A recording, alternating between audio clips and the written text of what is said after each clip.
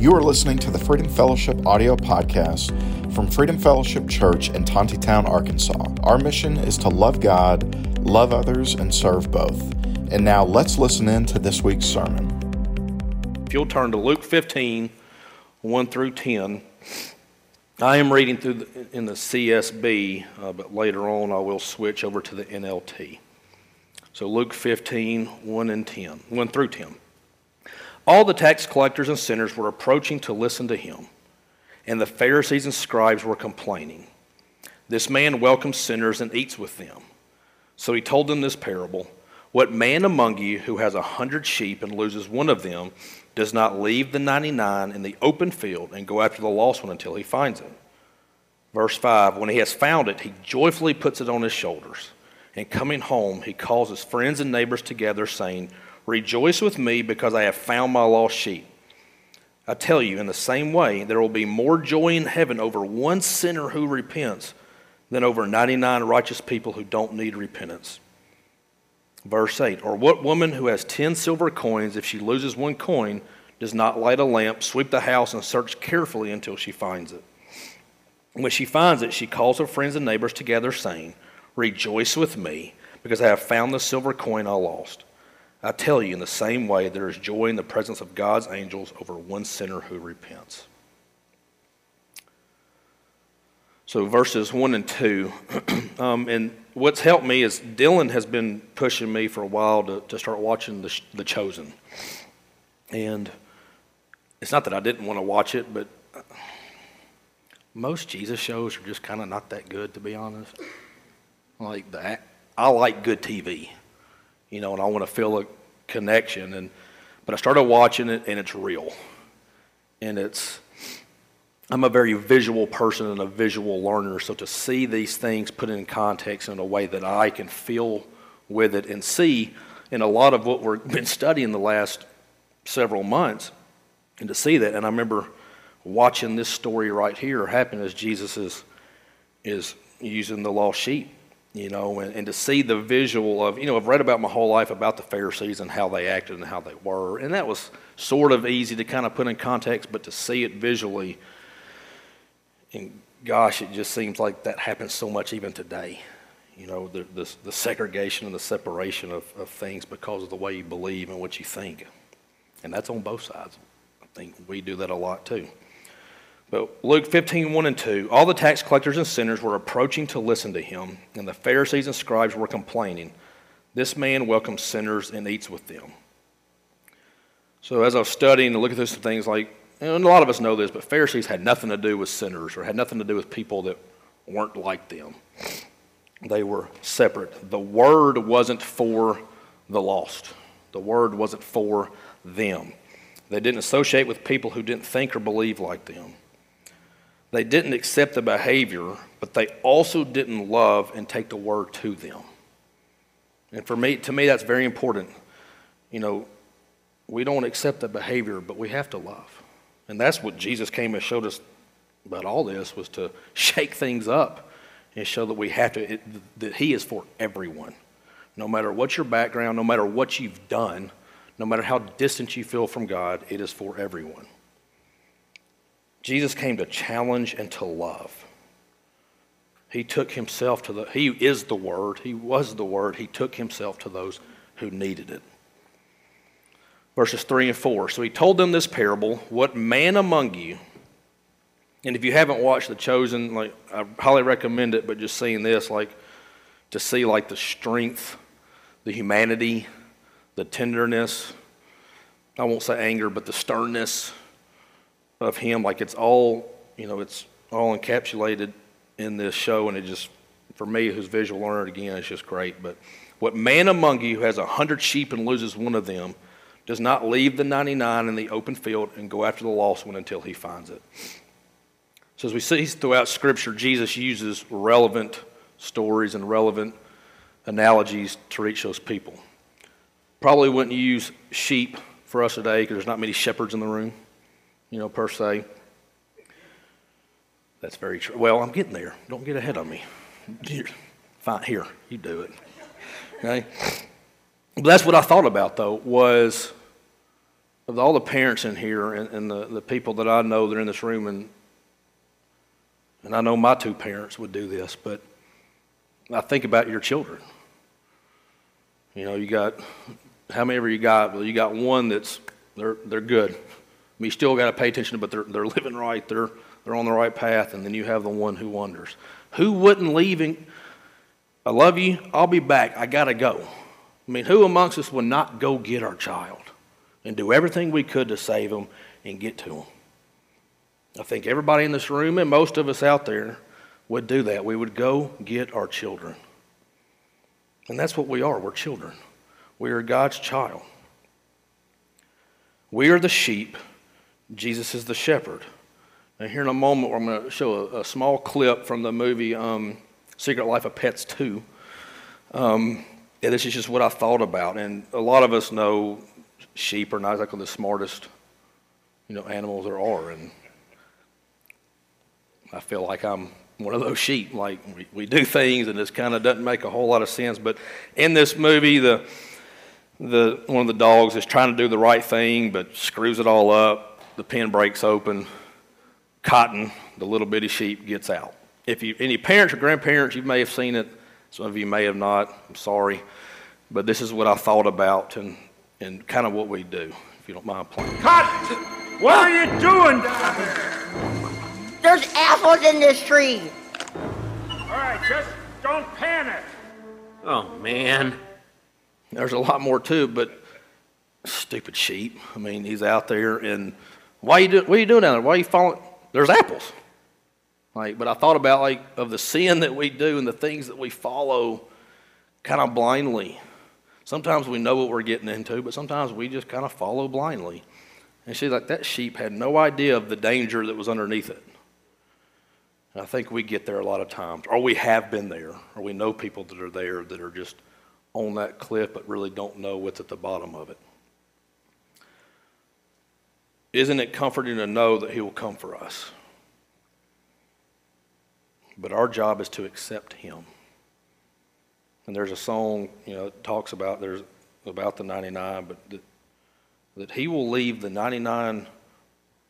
He will leave the 99 and come get you when you have faltered, when you have left, when you're lost, when you don't know, when you wander off and you really don't realize you've wandered off. It's just doesn't just happen all of a sudden. It's a gradual thing that you kind of don't realize has happened. Then all of a sudden you're on a tree limb and don't know where you are because you were distracted. You were attracted by something that you didn't need to be attracted by, or you're there. But he leaves and goes and gets them. But again, and it happened, of course, it is a kid's movie. It's not like it fell off and died, but even that sheep had to accept the saving. Verses 5 through 7. When he has found it, he joyfully puts it on his shoulders, and coming home, he calls his friends and neighbors together, saying to them, "Rejoice with me, because I have found my lost sheep. I tell you, in the same way, there will be more joy in heaven over one sinner who repents than over 99 righteous people who don't need repentance." It was hard for these Pharisees to comprehend because they were such law-abiding people. In the show, one of them, I think it was Simon Peter, was like, "Yeah, we have 300 and blah, blah laws to follow." Well, no wonder there was a problem with that. There were so many, but some of them were pretty good at following it. But the Pharisees couldn't understand that it had to go to the lost, and when that lost was brought back, that it was a celebration. I think we have a pretty good understanding of that, because I've seen it in here. I've seen it with myself. I've seen it with many people in here. But we're to rejoice and celebrate when the lost comes back.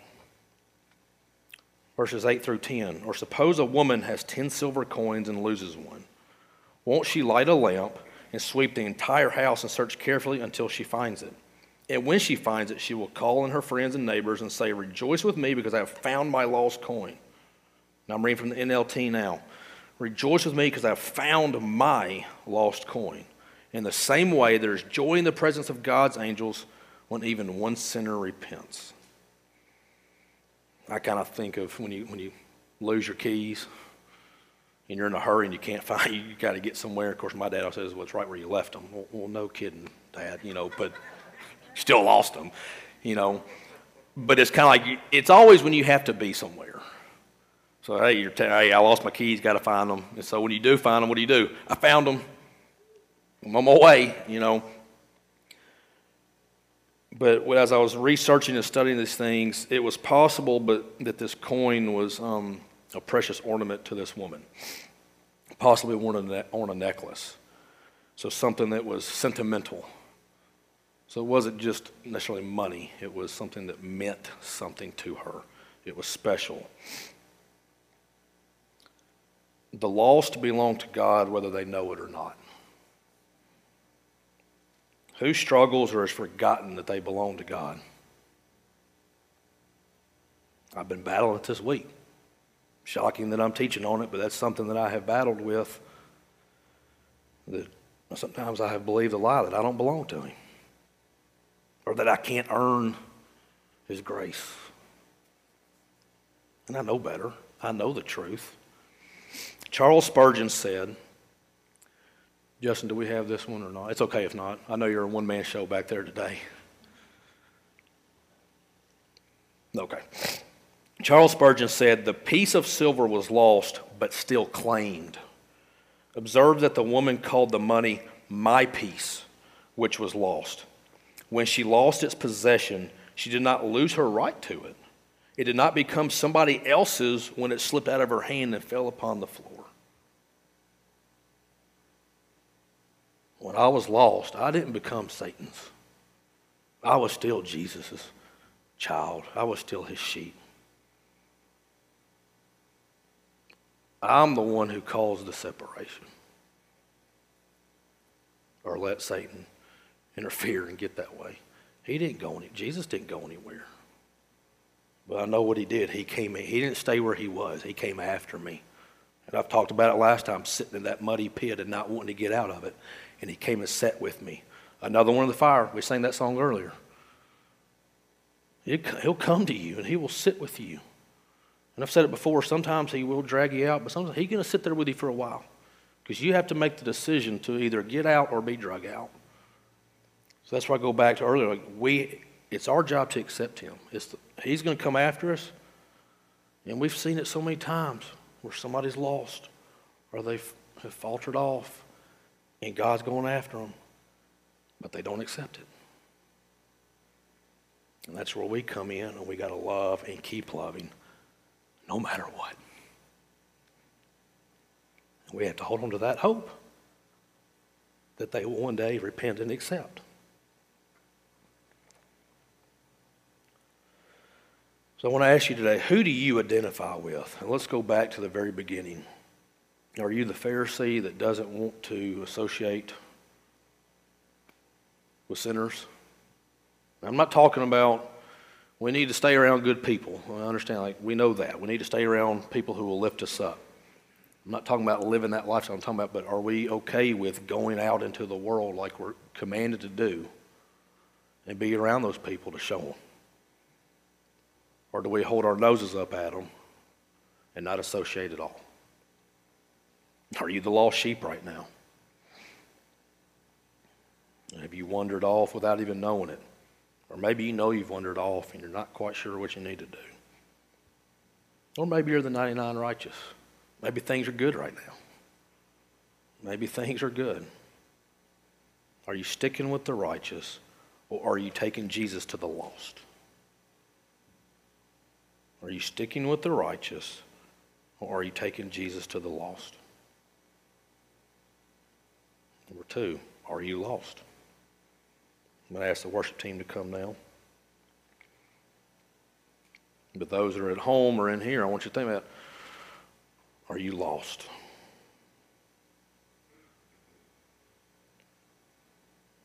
3 takeaways from today. The commonalities in these 2 parables is that something is lost. But what happened to both of them? The owner dropped everything that they were doing to go find the lost. to go find the hurting. They dropped everything to go search for it. What's the second commonality? There was a celebration that occurred. A celebration will occur. If something's stirring, if the Spirit's stirring, but something else is trying to hold you back, I don't like using a safe space because that's 2021, but it is safe here.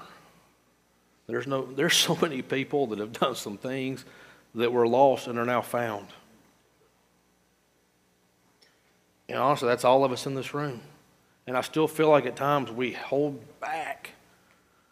We hold back instead of listening to the Spirit and being stirred and getting up and doing something about it. I've said it before, we have divorced people here, we have alcoholics, we have drugs, we have family problems, we have all kinds of things here. Nobody's any better than anybody else. We've all been there. Just don't want that to hold us back anymore. The third thing, what does this say about Jesus? Aside from all the lies that we believe that this world tells us, that the devil tells us, that his demons and minions tell us, he loves you. He cares for you. And he wants you. How many of us have felt like we weren't wanted before? I'll be out this morning, I felt like it. But he wants you. He wants to sit in communion with you. He wants to hold you. Jesus, we thank you for wanting us. We thank you for caring for us, and we thank you for loving us so much that you came and died on a cross, a painful death, and you knew what was going to happen. You knew what was ahead of you, and you faced it, and you did it anyways. May you give us the strength and power in your name to go out into this world and to share your love and to learn from our mistakes and not beat ourselves up when we don't make the right decision, that we turn to you and that we love others the way that you loved us. Will we ever accomplish it? I don't know. But by gosh, we want to try. And I ask you to bless us with that as we go into this week, whether at home or here in this school starting, in everyday life, that we remember you and what you did for us, and that you know exactly how we feel in those moments of desperation and anger and hurt, that you've been there, you know. Jesus, we love you and we thank you for all that you do for us and for wanting us so much. In your name we pray, amen. Thank you so much for listening to the Freedom Fellowship audio podcast. We are located at 990 West Henry de Tonti Boulevard in Tontitown, Arkansas. You can check us out on the web at freedomfellowship.com, or you can find us on social media by searching Freedom Fellowship NWA. We hope you have a great week and that you live out the mission of the church, which is to love God, love others, and serve both.